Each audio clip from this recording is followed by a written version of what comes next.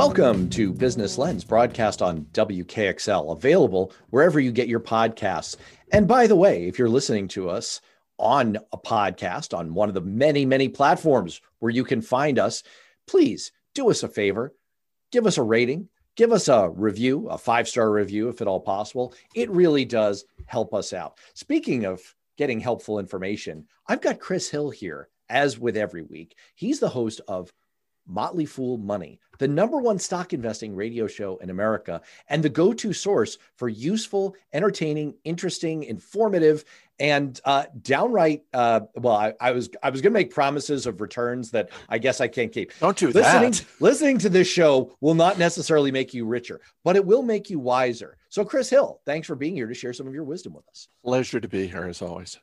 So, we were spitballing a little bit about what to talk about this week. And as always, there's just so many places we could go. But I know it's like catnip for you, these big media company moves and how they're investing in the future, because, it speaks to a lot of where the action in our economy is. And you were pointing out some stuff going on with AT&T and Discovery and the deal that they're striking and kind of what it says to you about those companies and the larger economy. So tell us more about it. So we've been talking recently, you and I, about all the acquisitions that companies have been making, how there is so much money in the market that companies are able to make large acquisitions. Microsoft can spend $10, $15 billion without batting an eye. But I just want to make sure our listeners know, just because large companies spend lots of money on acquisitions doesn't mean they always work out. Sometimes they result in a large company spending billions of dollars and basically lighting it on fire, which brings us to AT&T. Which I thought you were going to say AOL Time Warner, but go on. We're not far off from that, but it's AT&T 3 years ago spending somewhere in the neighborhood of $85 billion to get the Time Warner media assets, to get CNN and TNT, TBS, Cartoon Network, all these things. And the case that AT&T made to Uncle Sam, because this was a deal that needed regulatory approval and got more than a couple of close-up looks from the federal government, but also made the case to shareholders like, hey, look, this is going to be a great deal. We're AT&T. We're a broadband company. We're a wireless company. We've got all these customers. And now we're going to have all this content that we can serve up to them. This is synergy. And here we are 3 years later, and AT&T basically admitted this did not work at all. So what they did was, came out this week, John Stankey, the CEO of AT&T, got together with David Zaslav, who's the CEO of Discovery, and basically they created a new entity. AT&T basically spun out the media assets. They're going to be combined with Discovery. And what it means for AT&T shareholders is they will own the majority of this resulting company. But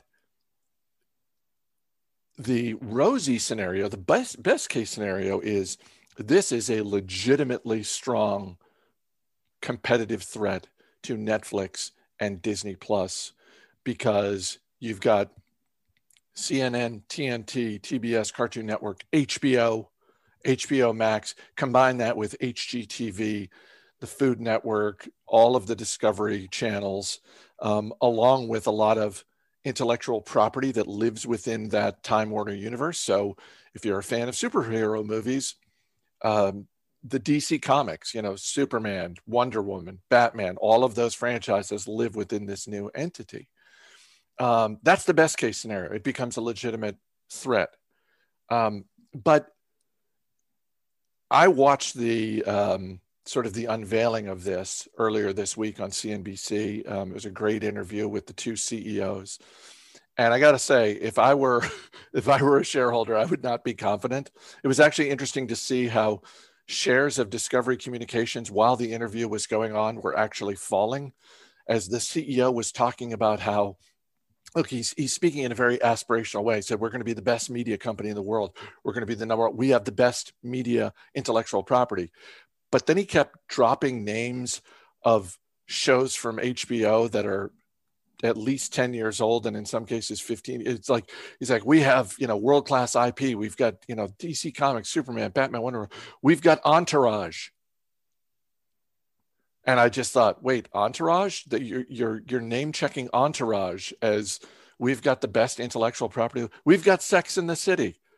Okay, well, if this were 2003, that would be more compelling. So they have their work cut out for them. I'm not rooting against them. And as you said, I'm always fascinated in the world of media, whether it's news media or entertainment media, and this is both. 1-2 years down the line, this could be an absolute home run if they do this right. This could also be a complete dumpster fire. Why don't the combinations of platform and content work all the time? Because in theory, it sure sounds like those are two businesses you'd want to be in, and they seem to have synergy. You want to be in the business of owning the platform over which people are accessing content.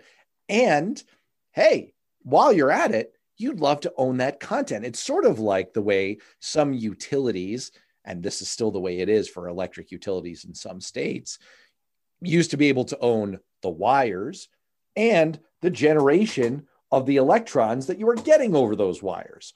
Then we went through deregulation, and that's not the case anymore in some states. But if you can own both, it seems like a really powerful combination. But it seems like it did not work for AT&T. So why didn't it work in that case? And why doesn't it just work all the time? It's a great question, because you're right. On paper, it should work. And every time we have a deal like this, though, that word synergy, which often is used as a punchline, but it does get used. And if you're taking it at face value, again, on paper, it should work. I think one of the reasons it doesn't work or rarely works is because both of those businesses are expensive to maintain. So let's take a business like Netflix. Netflix is in the business of content creation. They're going to spend somewhere in the neighborhood of, I think, $18 billion over the next 12 months just to create content, to make movies, to make TV shows. And they get to own that content. And therefore, if it works out, it should be more valuable to them down the line. But that's an expensive business. David Zaslav from Discovery talked about how they are committed to spending money on content creation. And that's great. But again, they're talking about spending $20 billion. You could look at a business like Comcast. Comcast is in sort of the pipes business. We're going to bring the broadband to your house. And that can be a profitable business. But they also own content. They own NBC Universal. So they own NBC, MSNBC, NBC Sports. They've got the rights to, the next, I don't know, the next 16 years worth of Olympic Games, something like that. So again, they're really tough businesses to run because they're both so expensive. And there is a point at which they are competing with one another, or I should say they have competing interests. If you are the director of programming for NBC, you want the highest ratings possible because you're in the ad business. But if you're running Comcast, part of you is, going over to NBC and saying, hey, wait, can you create some exclusive content just that we run on Comcast, or just that we run on Peacock, or that sort of thing. So there are always these competing interests within these companies, the larger they get. It's interesting. I also suspect, but let me run this by you, that when it comes to these platforms, and I'm about to get a little weedy here, and I might be a little bit wrong, so you set me right. But what you're talking about when you say the pipes delivery business, what you're essentially saying is there are networks through which we get our electrons for our electricity, or we get our gas for our heat and our cooking, or we get our broadband for our everything in our lives these days. And those networks are subject to network economics, to economies of scale, which is why they're heavily regulated businesses in America. We have franchises, and in essence, it's a deal that these businesses get. You're regulated, and that means you get to make a profit. You get to have a local monopoly in many cases, but you also have limitations on how much profit you can make and the ways that you do business. And you frequently have to run the choices you make as a business by some kind of public service or public utilities commission. And there's a very different culture, mindset, and style of doing business than the highly innovative, entrepreneurial, tech-heavy content creation sector, which is dominated by these, Netflixes of the world. Is there a basic cultural clash that not just in the interests of the way you have to do business in a regulated and an unregulated space, but also the very way you think about going to market and the line of work that you're in? Absolutely. One of those businesses is very, maybe regimented is too strong a word, but there are a lot of protocols, and it's pretty straightforward. What success looks like is relatively easy to understand, and everyone understands it. What makes for great content? You can read any year, you can read a story about a surprise Hollywood hit or a surprise Hollywood flop. And that's part of what makes the world of movies and television interesting, I think, is that there are these things that are, who would have thought? If someone, if you're running Netflix and someone came to you and said, Matt, I got an idea. It's going to be the biggest hit you've got on your platform. It's about a girl who plays chess. Like on paper, Queen's Gambit is not a hit show. So I think you're absolutely right about the clash of culture. It's one of those things that makes investing both interesting and also challenging, because culture is not really something that shows up on the balance sheet. It's really hard to quantify. But companies that have great cultures, particularly creative cultures, they're worth their weight in gold in terms of what that means for returns for shareholders. There is a saying in business that culture eats strategy for breakfast. And it really is interesting that you can do all the, MBA style, that's Masters in Business Administration, not National Basketball Association, style analysis of lines of business and a lot of financial analysis and all that. But at a certain level, as you have reminded our listeners over and over again on your show and on this show, a lot really does come down to these intangible qualities of culture and creativity and how you think your business. And it's just really interesting that at the very highest level, when you're talking about multi-billion-dollar corporations, these mergers, these lines of business, these spinoffs, a lot of it does come down to these ineffable, intangible qualities, which leads me to my next question to you, which is, there is this line of business that we just outlined that frequently becomes regulated because it's subject to these network economics, where economies of scale and being part of the network, you're not going to build two electric distribution systems in the same city. Why would you? It doesn't make sense. So there's a natural monopoly involved. So that's one line of business. And my economics professor 25 years ago in college said, hey, if you're a business in America, you know what your number one most profitable strategic move to make would be? Become a regulated monopoly, because you have a guaranteed rate of return.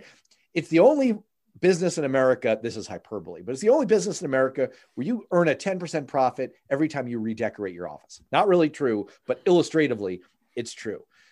On the other hand, you have this dynamic, creative, wildly successful area of business, which is content creation, where, the most gaudily priced stock market entities out there. I mean, a lot of them are social media and tech companies, but they overlap significantly with these content creation companies. So the question to you, Chris Hill, from an investing perspective is, when you look ahead over the time horizon that you usually consider for investing, which general line of business would you rather invest in? which line of business would you rather be in? Would you rather own the platform, or would you rather be in the content creation business? If we're talking about media and entertainment, I would rather invest in the entertainment side, the content creation side of it. I think, if you're looking at other industries, if you're looking at software as a service, that sort of thing, or digital payments, then I'm more interested in the platforms. But when it comes to media and entertainment, I would much rather invest in the people who are creating it, because the people, it has this flywheel effect. The people who are really good at hiring talented people, whether it's showrunners or directors, whatever, that has this great network effect. Ted Sarandos at Netflix, I think, is a great example of that. I think Kevin Feige at Disney, the guy who basically oversees the entire Marvel universe, Kevin Feige, whatever Kevin Feige is being paid, it's not enough. For all the value he has brought to that company and will continue to bring to that company. So no, I'm more interested in those. So, and you make a distinction there between platforms that are physical platforms, right? Like you own the pipes, yes, versus platforms that are essentially software-driven platforms. So, for example, you could easily define Facebook as a platform in that regard. And they're certainly subject to a lot of those same network economics. There's certainly a segment of economists and analysts who would call Facebook almost like a natural monopoly, almost like, one of these entities that should be regulated as a utility. Absolutely, and I think we've seen this in other areas as well. You look at a business like Etsy, which is sort of this specialty retail platform. There are other specialty retail platforms out there. It's just that Etsy got to the point where the network effects started to work in its favor in a really big way, which is to say that if you were going to set up a shop, you want to set up a shop on a platform where there are the most sellers. And then if you're buying something, you want to go to a marketplace that has the most sellers. So people who are buying are going to Etsy because it has the most shops. People who are selling are setting up their shop on Etsy because it's got the most customers. We saw this for a very long time with eBay and sort of online auctions. Amazon tried the auction business and went up against eBay and failed. Now, Amazon is a much bigger and more successful company in a lot of other ways, but let history show that they tried to go up against eBay in terms of auctions and failed quickly. Well, this is why we keep returning to stories like this that are in the news, in the business news, because they really do have so many connection points to how to think about business, the economy, investing, innovation, entrepreneurship, tech, and every other thing that we like to focus on this show. Before I let you go, I do want to hit a subject that nominally hits all of those connection points and all of those nodes, but I think leaves a lot of us shrugging our shoulders, maybe throwing our hands up in the air a little bit, which is cryptocurrency. And specifically Bitcoin.